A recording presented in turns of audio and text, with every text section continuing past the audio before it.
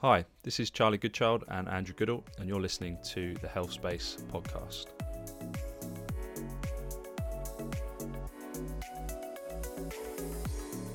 This is the podcast where we dive deep into health-related questions and topical issues relevant to us all. The world of health and medicine is messy, full of contrasting opinions and misleading advice. We will challenge the myths and common misconceptions by exploring the evidence, speaking to leading experts along the way.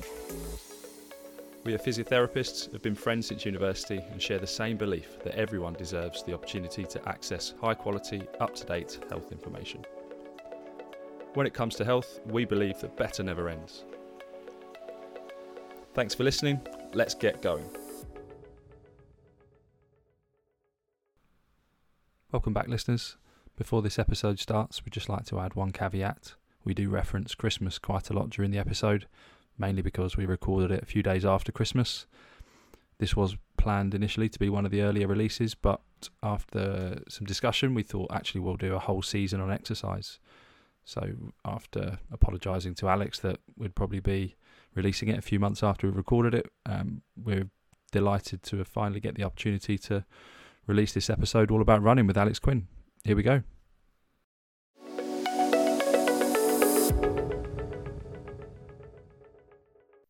All right, so here we are. We've got another episode of the Health Space podcast with me, Charlie Goodchild, and Andy Goodall is with me as well. How are you doing today, Andy?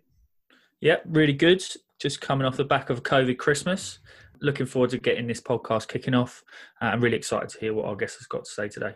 Yeah, so our guest is Alex Quinn. So we both know Alex. I work with Alex at Pure Sports Medicine, as do you, but he works specifically at the clinic I'm at, so I see him pretty much every day. He's a great guy. He's an expert runner. I learn from him all the time, actually. I'm always getting free coaching from him in clinic, so it'd be good to hear what his thoughts are today. So our main topic really is a big one really for 2020. So 2020 has seen a lot of people have to change the way they exercise. We've not been able to go to gyms or go to classes quite often. So a lot of people have turned to running, understandably. So that means there's a lot of beginner runners out there. Beginner runners do have a higher injury risk generally. So we all know that injury is a barrier to exercise. I'm hoping that Alex will help break down some of those barriers for beginner runners and make sure that they can keep up running and be confident to run. So yeah, welcome to the show, Alex. If you could tell us a bit about yourself, how did you get to where you are today? Yeah, no worries. Thanks, Charlie. Thanks, Andy. Thanks for having me on. I mean, I would say start off with running's probably been in my life now for a lot longer than it hasn't been. I started running for Milton Keynes Athletics Club when I was 9 years old and ran for them all the way through to 18 when I went to uni. And actually, that's probably where my initial kind of experience of physio came from. Picked up a few injuries when I was 16, 17, 18 and saw our club physio. So a great guy called Jackson Ryan. And I was so impressed with what he could do with kind of, you go to him with a very specific problem and he just seemed to be a fountain of knowledge and be able to both help you manage your injury, but also help you manage the kind of mental burden of not being able to run. And that's where my interest in physio came from. Went off to uni, did my physio degree. Actually didn't run very much at uni. There wasn't an athletics club at my university. And as you guys know, other things can take over at uni. Got my first job as a physio in the NHS, as most people do. And then slowly running came back into my life, both initially as getting back into my running myself. Just running for myself at that point, never went back to a club. And then as I went more down the private road of physio, seeing a lot more running clients. And it was really there where I started to really get interested in both the management of running injuries, the prevention of running injuries, but also just the psyche of the runner and coaching the runner. And finding that they're a really interesting group of people, myself included, that can be a bit obsessive compulsive.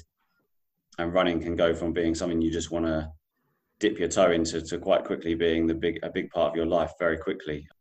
So yeah, over the last 5 years, I've really started to dig deeper into my running coaching qualifications, and I'm currently going through those with England Athletics. I coach at my local athletics club once a week with an under 13 group, still run a lot myself, still have a huge interest in treating and preventing running injuries.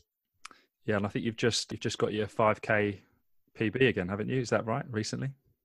Yeah, I did. I think the coaching side's helped me with that. I've finally dipped under 18 minutes, which was actually my lockdown challenge to myself at the beginning of March when everyone kind of their life got turned upside down a little bit. A lot of people turned to running, and I kind of thought I'd be a bit more focused on mine, and took myself back to the basics of working on the fundamentals of running speed, particularly having spent a few years working at the marathon distance, and then found it a tough thing to do. Running a solo 5K all out is a very difficult thing to do, but managed to just dip under 18 minutes a few weeks ago, and now kind of thinking about what to set myself as a challenge for early 2021, really. That's amazing, Alex. I can barely eat my Christmas dinner in 18 minutes, let alone run a 5K. So that's pretty impressive. You raised some really nice points. And I guess coming off the back of that, in 2020, we're seeing lots of people run to kind of keep fit. Is running effective? Is it an effective way of getting fit? I think yes, but I think it's a very specific way of getting fit. Running will give you specific running fitness, if that makes sense. It's a cardiovascular sport, or cardiovascular based sport, and so if you do a lot of running, you'll get on the whole better at running, but it won't necessarily lend itself to the demands of, say, a change of direction team sport. It might give you an endurance base, but it won't necessarily give you all the different parameters of strength and fitness that you need to play football or tennis or basketball or something like that. And it won't necessarily help you in the gym lift heavier weights. In fact, it definitely won't help you in the gym lift heavier weights. So it's a very specific endurance-based activity for most, and can give you a really nice elevation in that specific aspect of your fitness levels. But I definitely feel, and if you're looking into 2021 and going back to what you used to do before lockdown, you need to make sure you've got quite a big variety in the type of fitness work you do. Yeah, I can vouch for the opposite of that as well. So as someone who is very new to running, or at least reasonably new to running, 2 years now, prior to that, I played team sport, football or rugby my entire life. And having that background certainly did not make me a good runner in any way. Maybe I had some base strength, but my cardiovascular fitness was pretty poor for running. So it just shows that specificity is really important. So being fit for rugby, as it was 2 years ago, certainly didn't make me fit for running. And like you're saying, being fit as a runner doesn't make you fit for team sports. Yeah, absolutely. I mean, I often get examples of that. I'll occasionally turn out for a friend of mine's football team, and I do a lot of running. I do very little preparation for change of direction sports. And if I play, in fact, last time I played, I did actually strain my groin, and every time prior to that, it takes me about 4 weeks to recover, just because everything hurts in places that I just don't use as a runner, basically. So what about losing weight then? A lot of people after Christmas, and generally even after lockdown, generally people are putting on a bit of weight where they can't exercise quite so much. Is running a good way to lose weight? I think that it's a classic physio, it depends answer to that question. I think if you look at the essential need for weight loss, it's a calorie deficit, isn't it? So, and I'm certainly not a nutrition expert, but I think we all understand that to lose weight, you need to have some sort of calorie deficit in your day, week, or however you're measuring it. Running will certainly burn a large number of calories. Endurance running does have a high calorific demand. So in that respect, it could easily help you create a calorie deficit. I guess the caveat to that, or the offset to that, is that you also need to ensure you fuel for your running, and you also need to ensure you fuel your recovery, especially if you're running regularly and you're running large volumes. And so if you are trying to create a calorie deficit through your running and therefore consistently sitting in a state of low energy availability because you're in calorie deficit, you'll lose weight, but you also run the risk of not recovering from your training. And therefore you slightly increase your risk of, or you will increase your risk of picking up potentially some sort of running related injury. So I think yes, but you've got to really think about how you go about using running to lose weight, and make sure that you perhaps, for example, on the days you're running, you do fuel for those run days, but you'll obviously have a larger calorie use over the week, and you can maybe drop those calories down on the days you're not training. Okay. So we know running can help an aspect of fitness, and it could be used as part of a rounded weight loss program. How do we use running? Let's say we want to achieve the goal of losing some weight, or we want to improve our cardiovascular fitness. How do we use running appropriately? How should we approach that? Yeah, I think you've got to just sit and plan it initially. You've got to sit and think, okay, over my week, what are my goals? So let's say your goals, like I said, I want to get a bit fitter and I want to say shed half a stone that I've put on over Christmas. Well, the fitness side, I think, comes relatively easy. If you're sensible and you come up with a plan that's appropriate for your current level of fitness, your current type of training, and we can talk about that in a moment, I'm sure, and work out that, say, for example, you're going to run 2 or 3 days of the week, and then you're also thinking, okay, well, I'd like to lose some weight, and I don't want to be running and carrying this extra weight for too long. You might say, okay, well, my training days are going to be Monday, Wednesday, and Sunday, for example, or Monday, Wednesday, and Saturday. And on those days, I'm just going to make sure that I match my calorie intake to my calorie output so that I'm putting enough fuel into my body. And if you consistently run 2 or 3 days a week and you gradually build up one aspect of your type of running, whether that's volume or intensity, you'll slowly get fitter. You can then use your other days to give yourself a more rounded plan. So you might strength train a couple of times a week. And then you may use a couple of days where you think, on these days, I'm going to have a calorie deficit because I know that I'm not going to be exerting myself on these days. I'm just going to be sat in the office, or I'm just going to be sat in the home office working. So I can happily have a 300-400 calorie deficit on those days. And that might be how you slowly attain the weight loss you're trying to get, but you're not under fueling your training, would be probably the way I'd look to plan it for someone. So that's a really good point, actually. So if you are looking to lose weight, it shouldn't just be a blanket cut calories. Actually, you're thinking about really targeting those days where you don't need the calories quite so much. So your non-running days, your recovery days, perhaps.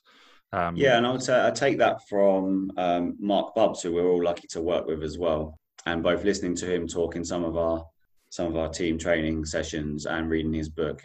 He very much talks about almost periodizing your nutrition the same way we might periodize our training. So we have certain days where we know we're going to not do a great deal in terms of physical exertion. So we don't need to eat as much on those days as we might do on the days where I'm going to go out for an hour run or do a 45-minute gym session. So yeah, exactly that. Just thinking about your week and breaking it down so you're not eating the same amount day in, day out. You're very much tailoring it to what you plan on doing on those individual days.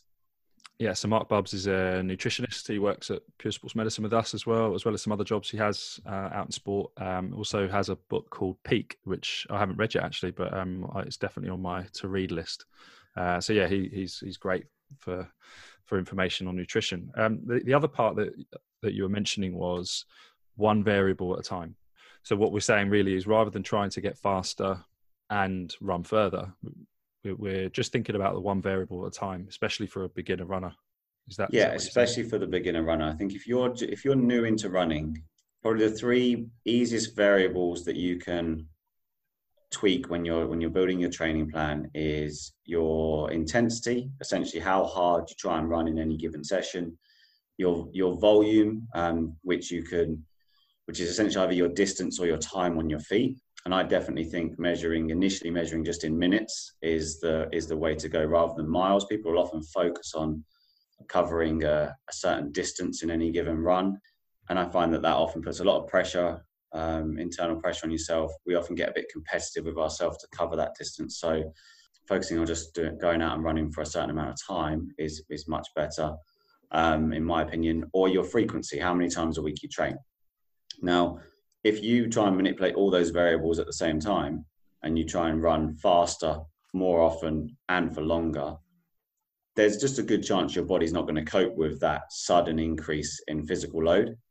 And you're more likely to have some sort of issue in terms of an injury or just fatigue levels or just not coping with the amount of training that you're doing. So I'll always recommend you just focus on that one variable at a time. Almost what I'll say to my clients is, think of it like that childhood science experiment in school. If you want to see how your body adapts to something, if you can keep as many variables static and just change one, you can then really measure how well your body is coping with that and how you're adapting. And then after a period of time of working on that variable, you might then be happy with, say, running for up to a maximum of 40 minutes. And then you might say, in that 40 minutes, I'm going to try and do some elements of running a bit faster and a bit harder, and you focus for a period of time on your intensity or your speed. You raised a nice point there. And I think I certainly got lost on this a little bit when I first started was changing periods of that run rather than always changing the whole run. And I guess what I mean there is, and I think this links nicely with your distance over time point. You know, for instance, if you say I'm going to go and run 5K, it's easy to kind of set your run a fast 5K every time almost, or try to run a fast 5K every time, rather than if you're going to run for 40 minutes, you might pick the middle part of that 40 minutes to do fast, because actually how far you cover in that period of time is probably going to change almost every time you run the 40 minutes. Yeah, exactly. I think we're very competitive human beings, and we'll be competitive with each other, and we'll be competitive with ourselves. So if you're always running 5K and you're measuring that on your watch, even if you haven't got any of like the Stravas or the Garmin's, even just measuring it purely for time, we'll often want to go out and run that 5K faster and faster and faster, like you said. And it just means that you're constantly almost hanging yourself out to dry each session. It's taking you a long time to recover because you're really pushing yourself. Whereas if you say I'm going to run 40 minutes and in the middle of that 40 minutes, I'm going to do 2 6-minute efforts where I'm going to try and run at a 7 out of 10 effort. Or if you're using heart rate monitor on your watch, you might say I'm going to try and run for 6 minutes in zone 4 or something like that. You can really nicely then over time monitor your fitness progression, because if you've kept your heart rate the same, but you're running an extra 200 meters in that 6 minutes, you know that your fitness is progressing and you're slowly getting more efficient and faster. And then you could have every now and then come back and time trial yourself over 5K just to see what that's adding up to in terms of having an overall measure of your fitness, or your running fitness anyway. Yeah, I think it's just about deciding how it's again that periodization thing, isn't it? How you periodize the intensity into your training so that your body can adapt, and so that you're not pushing your body too hard, allowing recovery. Yeah, I think that all seems really sensible. You mentioned something there as well about Strava and competitiveness. I mean, we're all in the Strava age, and we're all checking out everyone's times, or even just our own times. Is this a good thing? Is this motivating? Is it distracting? What are the positives and negatives around that? Yeah, I think it's got positives and negatives. I both love and hate Strava. Sometimes I love it, mainly when I'm getting segments or becoming local legends of a route or something like that. Everyone loves that little bit of feedback. Or if you get in from a run and you see that you did a segment faster than you've ever done it or anything like that, I think that whole online community element of it is good, especially if you always run on your own. That's probably your best way of getting some sort of online community. So I think that's positive. I also think it's really positive from a training diary perspective. I encourage every runner I work with, whether they're a patient or a running client, to keep a training diary. And you can either do that old-fashioned way, pen and paper, or you could do that with something like Strava, because you can add notes to all your workouts on Strava. And the reason I encourage people to keep a training diary is just one way of monitoring your internal load, which it really simply is basically how well your body's coping with your training. It's probably the easiest way of thinking of it. So if you're seeing that every Monday you do a 20-minute easy run, and then suddenly you notice that you're writing down that you're finding that 20-minute run harder and harder and harder, even though you're not necessarily going any faster, that may be your body's way of telling you that it's not quite coping with your training at the moment, and it's time for an easy week or a bit of a recovery week or something along those lines. So I think training diary, social aspect, monitoring your progress, Strava is excellent. Probably the con side of it is that it does make us naturally competitive and naturally compare to each other. And I don't think runners should compare to anyone else. That's the beauty of running in my mind. You're only ever trying to be a better version of yourself. But if you see that so-and-so that you work with, or so-and-so that you train with in your club is running harder and faster, it's very easy to push yourself to try and keep up. And again, that might not fit with where your current training focus should be. So it's very easy to fall into a slight training error there. So I think that side of things is potentially one of the negatives. I think it can also make us a little bit almost obsessive compulsive with monitoring the data. And there's some really interesting cross-sectional study came out this year that showed that runners that become a little bit obsessive with or too passionate about their running, where it starts to not be in harmony with the rest of their life, are more likely to pick up injuries and take longer to recover from injuries. So you just got to keep an eye that you're not becoming too obsessed with everything around your running, the data, getting fast, comparing yourself to others. It's a very easy kind of trap to fall into. And I think one easy way to do that is just to occasionally take a step back from things like you put your Strava on private or put your Garmin on private and just train for yourself for a period of time, just so you're not constantly in that comparative kind of cycle with you and your buddies. I wonder if a way of that is once you've set yourself a goal and achieved it, that's your time to then sort of regroup, take yourself away from it, rather than just consistently goal is just taking that time to then reset. Yeah, it's a good idea. We've spoke a few times about having this rounded routine, and strength has popped up a few times. I wondered, should we as runners be integrating strength into our routine? Yes, this is one where I wouldn't use it. It depends. I absolutely think that runners should integrate strength. But really interestingly, not probably for what people would think from a physio point of view. We don't have the research that tells us that strength training reduces injuries in runners. We have it in almost every other sport, and there's really good systematic review a while back that showed that strength training reduced overuse injuries by around 2/3, but they didn't have any runners in that study, and that study hasn't been done in runners as yet that I'm aware of. So we can extrapolate that information into runners and make an assumption, and I would say anecdotally and also personally, if strength training reduces running related injuries. But what it certainly does, and we do have loads of research shows, is it improves your running economy, how efficient you are as a runner, quite significantly. You can improve your running economy by 3 to 5%, which might not sound like much, but if you're, say, for example, a 20-minute 5K runner, that's a full minute off your time, which trying to get that through training is very, very difficult if you're just doing running. So it will do that. It also tends to improve the perceived exertion of running as well. People who do strength training find it easier to maintain their pace for longer in running events. So I think there's a performance benefit, and there's almost certainly an injury prevention benefit. We just don't quite have the research to say that as a fact at this moment in time. Yeah, as a physio, that's the one that I will always bring up with patients. Is I believe that there's the injury risk reduction, but I'm not sure that they'll be as bothered about that until I start saying, oh, and by the way, you're going to get faster, and then suddenly they get interested. So I think you're just trying to give that carrot so they can engage with strength training, especially if they've never done it before. The improvements they can make then are quite big within 6 to 12 weeks. Yeah, and they're often quite worried about incorporating it, both from a time perspective, kind of where do I fit it, and then also from various other things I've heard is that they're worried that they'll be too sore to run, and they'll also potentially get bigger and heavier, which will slow them down. But if you're doing a lot of running, strength training doesn't make you any bigger. You've got too much interference from your running to allow you to hypertrophy effectively. Can you tell us what that means?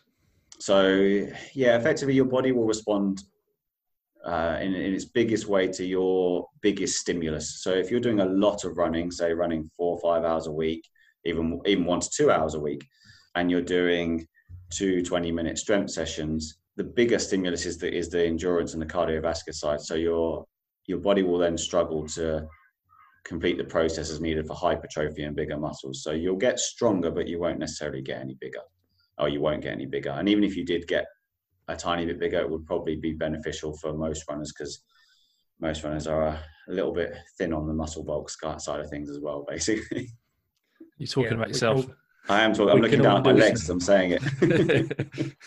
We can all do some more lean mass. Yes, exactly. What do we mean by strength training? Because I think this is something that it's worth people understanding what we mean when we say strength training. Do we mean lift a weight a few times? Do we mean lift a weight a lot of times? Do we mean a big weight? Do we mean, just let's quantify just slightly what we mean by strength training here. Yeah, strength is your ability to produce a force. So everything you described there could be a form of strength training. If you're lifting heavy weights for a few reps versus lifting light weights for lots of reps versus lifting light weights quickly or versus jumping, they're all different types of strength. The research for runners would say that actually it goes against what most people do. Most people think of running as that endurance. So they think strength endurance. So they'll go to the gym or at home or do their work at home, and they'll do low weight high reps. And they might be doing like 3 sets of 20 of squats or lunges and 3 sets of 20 of some calf raises. But actually the research suggests that as long as you can do it well and safely, and I do think you have to take that into account, doing heavy weights, lower rep ranges. So for example, you might do 5 sets of 5 of your split squat, of your squat, is going to be more beneficial. And I think the biggest 2 reasons for that is you don't need the volume. Of 3 or 4 sets of 20 is really not going to provide much of a different stimulation to going out and doing like 6 400s at your local track. It's a similar volume based training. And also with volume often comes longer recovery times. And if you're trying to fit it in a week, doing higher weights, lower reps should benefit you more once your body adapts and gets used to it. And that's the other thing, you do need time. A lot of the research measures people over 6 to 20 weeks. You've got to invest in that strength training and stick at it for a good period of time to really start to reap the benefits of it. So one of the ways I like to explain it to patients is that running is your endurance training already. You don't need to do more endurance training in the gym. Actually, you want to try and work on another quality of strength, which often will be increasing your maximum strength, which allows you to then improve your running efficiency, because each stride you're making is at a lower threshold compared to your maximum strength. Is that a fair summary based on your understanding as well, Alex? Yeah, absolutely. And I think the only other thing I'd throw into that is power. You could also argue working on power, but I think for the beginner runner, I think that's another thing that can probably wait a little bit of time. I think you can work on building up your running base as such first and getting some consistency with your training. Definitely work on your strength alongside that, your max strength, and then power is another facet that you could visit a little bit further down the line. So sets and reps for, what would you say sets and reps should be then for a runner? So I try to keep, and it's all individual, but I try to keep rep ranges in that 4 to 8 rep range. And the more experienced they are as a weight trainer, they might be more down in even 3 to 5 rep range, and anything from 3 to 6 sets really, and not a huge number of exercises. They might only work on 4 to 6 key exercises in a workout. So it's a kind of 30 to 40 minute session at most, so that it doesn't take too much out of your week. Twice a week, once a week? Couple of times a week, depending on how many times you're running, and depending on where you are over the year. So again, for the beginner runner, a couple of times a week, they're probably only running 3, maximum 4 times a week. You might then have a runner who is starting to really try and tune up for a race, like a half marathon, 10K, 5K. And then we might just look at maintaining strength with once a week session. So I don't think it has to be the same all year round. I think you can be doing periods of time where you're focused more on strength and periods of time where you're focused more on your running. Let's move on to something I know that you prescribe a lot of, actually, and I'm really interested to hear your thoughts on this: running drills. So first of all, can you tell us what they are, and then why do you prescribe them for your clients? Yeah, running drills are effectively a way of you working on aspects of your running, particularly of your running technique. So when you look at your running and your efficiency, there is no perfect way to run. We all have our individual differences, but there are themes that will make someone a more efficient runner versus a less efficient runner. So for example, that might include working top down, that might include upper body trunk position, that might include arm swing, whether you've got a good fluid arm swing versus an arm swing that goes back and forward across your body and throws you from side to side. That might include where your foot strikes the ground in relation to your body, whether it's out in front or underneath your knee or more underneath your center of mass. How you recover your leg, which is when you've pushed off the ground, how you get that leg back round and ready to go again. So, and lots more. So there's lots of elements, and it doesn't need to be too complicated. You should initially just run in a way that feels relaxed and smooth for you. But over time, improving your technique can certainly improve your efficiency and economy. So running drills work on those.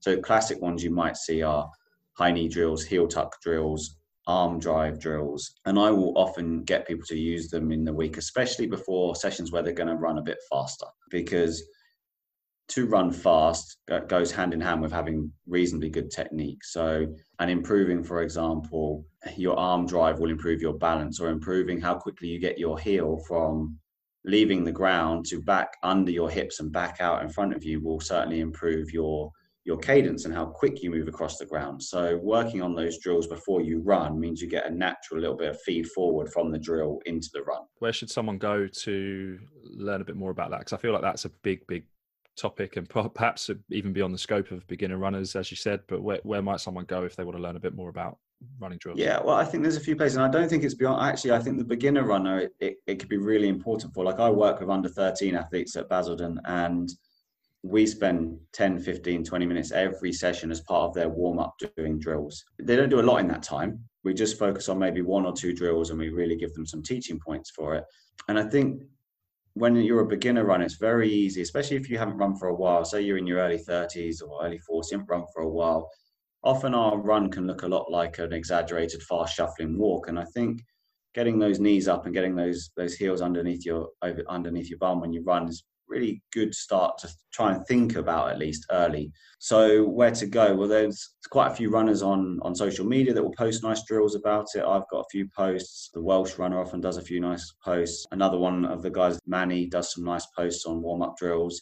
England Athletics or UK Athletics British Athletics have some really nice videos on their website. And they also have an app called Athletics 365, which is I think you have to pay a little bit for. You get it free if you join a running club, which has some really nice examples on drills and the basic teaching points on how to begin with them, basically. Okay, so I've got strength training, I've got running, I've got running drills. What I'm interested to know is, we're talking about having lots of different elements in your run if you want to be better at running and try to avoid injury. Does having all of those things in make the biggest difference?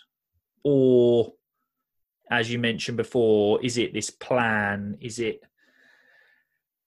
time? Like, how do I go about constructing my routine as a beginner runner, trying to incorporate all of these elements? Or do I just focus on a few things? Like, because we've spoke about lots of things. Yeah, and you certainly, if you're listening to this, you could so far be thinking this sounds very complicated for a beginner runner. So I guess, to simplify it, I would say initially it's just about establishing a routine, and a routine that works for you. If you know you've got loads of time, you could try and take all of those things on at the beginning. If you know that you're only going to have a couple of hours a week, maybe 3 30-minute sessions a week, you might say, okay, well, all I'm going to do initially is just try and establish a routine of getting out the door twice for 2 sessions of running or walk-run sessions, depending on where you want to start. And 1 session a week of strength work. And I would say just let your body get used to the new stresses and strains that you're going to put on it initially, because we know that it takes a while for the human body to adapt, and it adapts. Different parts of the body adapt at different paces. So your cardiovascular system will improve quickly. When you start running, you'll get very quick improvements in your cardiovascular system. Other parts of your body, your muscles, your bones, your tendons, they're going to lag behind a little bit. So you can see improvements in your cardiovascular fitness within a week or 2. Your muscles maybe within a few weeks to a few months, and your bones and tendons probably from a few months up to even a year or 2. So you've got to take your time. So probably the initial bit of advice I would just say is start slow, be patient, and just establish a routine of doing similar things week in, week out, and let your body get used to that for a period of time. And then you might, for example, add in drills. And then you might say, okay, I'm going to add in 1 extra run and try and have 3 runs, 1 strength and a drill session. But to begin with, you could just say 2 runs and a strength session. I can fit that in and I can do it consistently, and I'll just start there, basically. I think you touched on a really good point there. And it's element of excitement. You start running and you feel fitter fairly quickly. You feel like you can go faster, further, so you start doing that. But you're right. There's other structures in our body that take time to adapt, and they're the types of people we see a lot of in clinic. People that have overloaded their tendons because their tendons take longer to adapt than their cardiovascular system, and it's inevitable. It's human nature. As humans, we're all sitting here having done the same to ourselves as well. So yeah, it's a really good point that our body is slower to adapt in certain places, and that's where it's really, really quite tough at times to stay patient. Yeah, for sure. I think it's I think I've been there. You guys have probably been there. It's very easy just to overcook yourself a little bit too early, and just the thing with running and cardiovascular is we'll often recover in large elements of it, like the central nervous system and nervous system fatigue you get from running dissipates quite quickly. So you do feel like you can do a lot and go again and go again and go again. And often the odd little niggle we'll just ignore, and then we may just get to that point where we have just tipped ourselves over the edge a little bit too easy. It's easily done. It's very easy just to feel like you can do a bit more and not realize your body's not quite adapting to it as quickly as you'd like it to. Okay, nice. So we're saying give yourself time, be consistent essentially, and try to make it or have a plan. Off of that, can everyone follow the same plan? So we spoke a little bit about sort of specifics, but I know that the reason I raised this, although I think we spoke a bit about consistent, a bit about if different parts, is I see lots of runners following, the Couch 5K for example, or these kind of more generalized plans, these generalized programs, and it's worth us touching on this and whether we think that's useful for everyone. So can everyone follow a sort of general plan? I think everyone could follow the skeleton of a general plan. So the Couch to 5K is a great example. It's a lot of people have heard of it, but some people, unless you've done it, you maybe haven't heard of it. So it's a 9-week plan. And although it's called Couch to 5K, it's to build you up from being a non-runner to running for 30 minutes. And you may or may not cover 5K in that distance. And it's a good plan. It's progressive, but it is a one-size-fits-all plan. And some people will cope with that really well and thrive on it. And some people, it may actually be too easy for them. And some people, it may be a little bit too intense for them. So I think there's nothing wrong with starting with a plan you've downloaded online or that someone's recommended to you or that you found on one of your apps. Nothing wrong with that at all. But I think you've got to monitor your body and be honest with yourself about how you're coping with it, and don't feel ashamed or embarrassed to say, actually I've picked a plan that's a bit too much for me, and I'll take some elements out of it, or seek a bit of help and advice from a more experienced runner or a coach or a good friend, who's got a lot more experience than you, and just make tweaks and changes to it to make it a bit more individualized to you as you evolve and you see how you're responding to whatever plan you decide to follow. So when should a runner reach out for help? So if they're doing all the things that you advised, they're being sensible with what they do, they're being consistent, and I guess there's a few different factors here, that perhaps they've got a niggle they can't shake, or they're not progressing in the way they thought they would progress. At what point in that situation should they reach out? Yeah, I think if you could break that into two things. If you take injury out of it for a moment, I think you can reach out for help at any point from a performance point of view. I think actually getting a bit of advice early is probably better than waiting until you've reached a real plateau in your training. Almost everyone, if you're a beginner runner or a new runner, you'll see really good progress for perhaps 6 to 12 months just by doing almost the same thing week in, week out, because your body will find whatever you're doing a good new stimulus. So you'll respond to it over a nice period of time. But then if you're not really sure how to progress your training, that curve will start to level off and you'll start to plateau. And in some cases, you might actually start to feel like you're declining in terms of your performance because you're perhaps just overreaching a little bit with your training. So I think getting some advice early in that respect is good, even if it is just from going to your local running club or a local social running group and speaking to other runners. And there's nothing wrong with learning from experience and almost learning a little bit from things going a bit wrong in that respect. On the injury side of things, I think, again, we have to accept that we're training. It's physical exercise. Some pain, some discomfort, some aches, they are completely normal. And almost all runners will report aches and pains and niggles.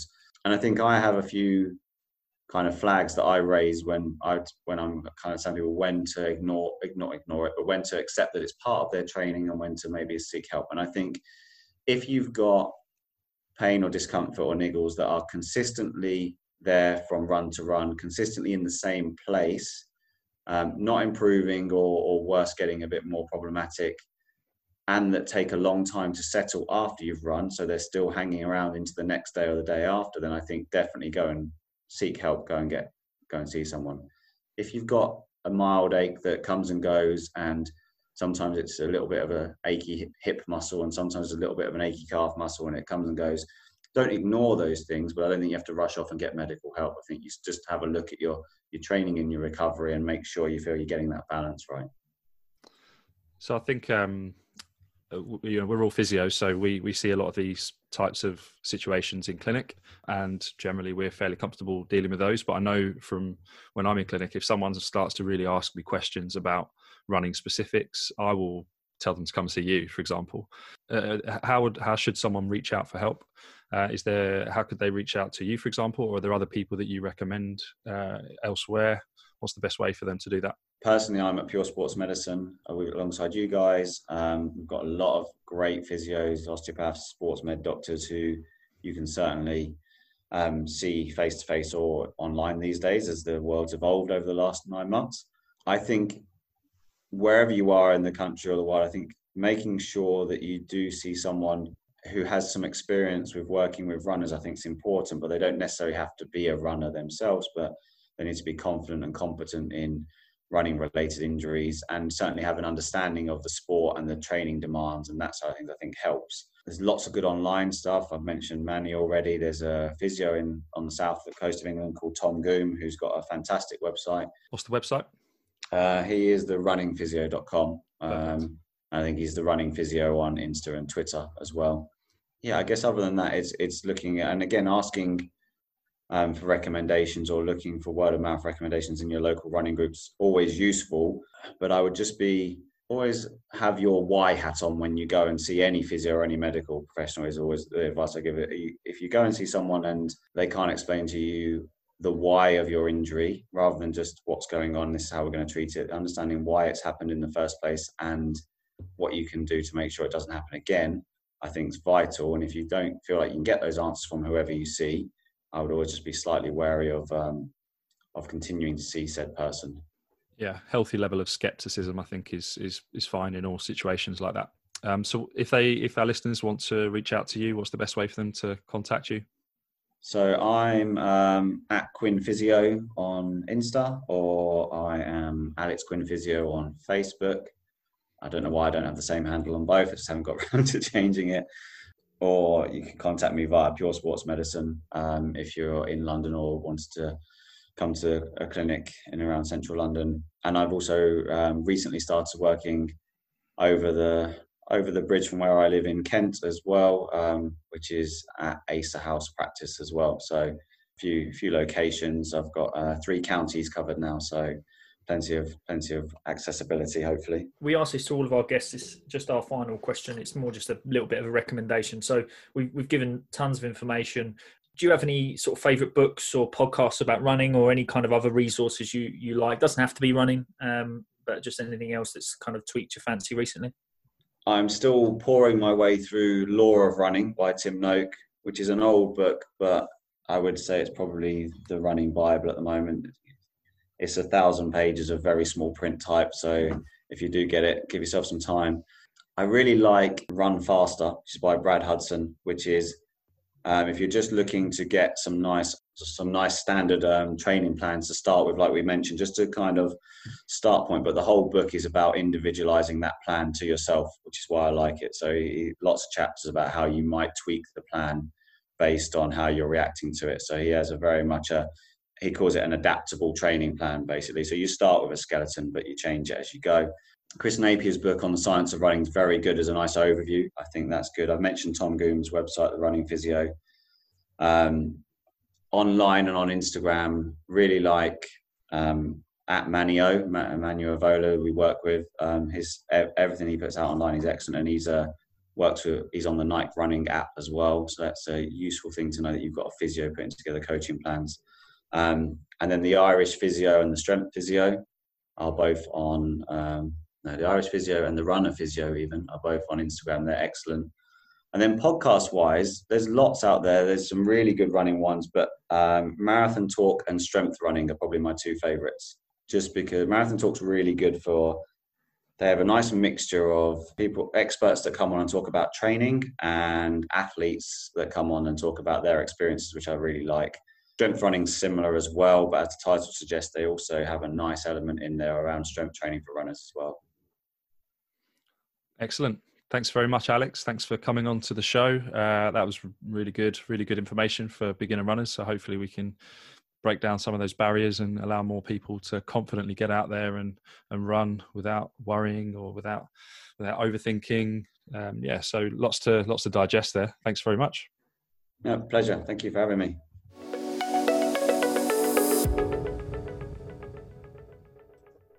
Yeah, so I thought that went very well. I mean, Alex, I know Alex well, and I thought he would live up to those expectations. And yeah, I thought that he gave some really good nuggets of information for beginner runners. What did you think?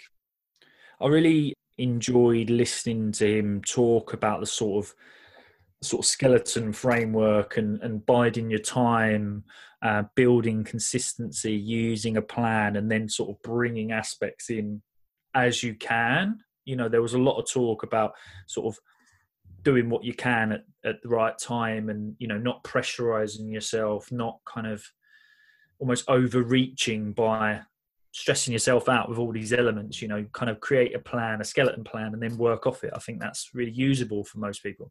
Yeah, I think the basics were there, but also some ideas to then grow with things like the periodized nutrition, the elements of strength training, the drills. There's all those options to just keep growing as an athlete and keep building up from there. But yeah, starting off with that framework makes sense, doesn't it? And I think the most important part there was consistency. Is keep consistent and don't try and be too ambitious at the start. Just allow your body the time to adapt to lower your risk of injury. I think it makes a lot of sense. And loads of great resources as well. We know Alex is very generous with his knowledge base, his skill, but I really enjoyed the fact that he had lots of suggestions for, where else you can look, other podcasts and books and Instas and clinics and all these other things that I think runners need. That, it's a solo sort of, can be quite lonely type exercise sport if you make it that way, especially during lockdown and whatnot, and during sort of everything that's going on this year. So having all these other places you can access, look at, join, Strava groups, all these other bits that he mentioned, I think it's really pertinent right now for how people can kind of not feel so alone whilst exercising. Yeah, I think there was a couple of nice myth busts in there as well. There's the fact that runners tend to avoid strength training because they worry about building up muscle bulk. That's definitely not something that happens very easily for runners. So that was a really good one to raise. And also the nice one around strength training, this is a classic, that strength trainers feel like they need to replicate the endurance style training in the strength training. So yeah, having that great conversation about strength training being in those lower rep ranges at heavier weights was nice. I think probably one thing to add on to that is that it shouldn't just be a lightweight for those rep ranges. It's got to be a heavyweight. The intensity of that rep range should be pretty high. One way that I would generally explain that is using reps in reserve. So at the end of each set, you should have between 2, maybe for a less experienced, 4 reps in reserve at the end. If you've got much more than that, your intensity is going to be too low to create the stimulus for the adaptation. So yeah, just one final point I just thought of really is making sure that if you're going to be in those rep ranges, it should be pretty intense for the reps that you do.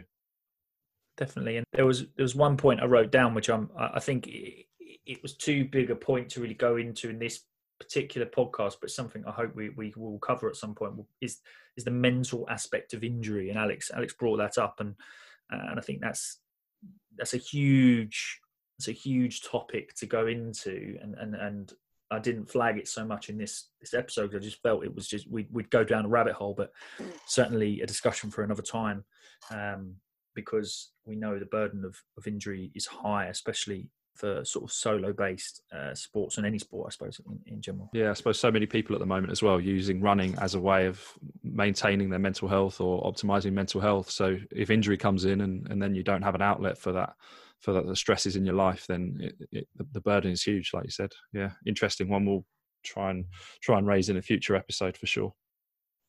Perfect. Right. Well, I'm looking forward to the next one, which we will announce soon. And thanks to Alex basically today, and we'll post some nuggets, some sound bites. We'll link to his Insta on our page. If you want to access him or contact him or see his resources, then you can do. Yeah, and I'm off to work my way through Christmas leftovers because as was inevitable, I bought way too much food for what is essentially 2.5 people at home at the moment, 2 adults, 1 child, 1 newborn. So yeah, I'm sure you're thinking along the same lines. Yeah, that Yule log has got my name on it. Brilliant. Cool. Thanks for listening. If you've enjoyed the show, subscribe and give us a 5-star rating. We'll keep bringing you the gold. Follow us on Instagram at the.healthspace, and for any questions or ideas for future content, email us at thehealthspace.co@gmail.com.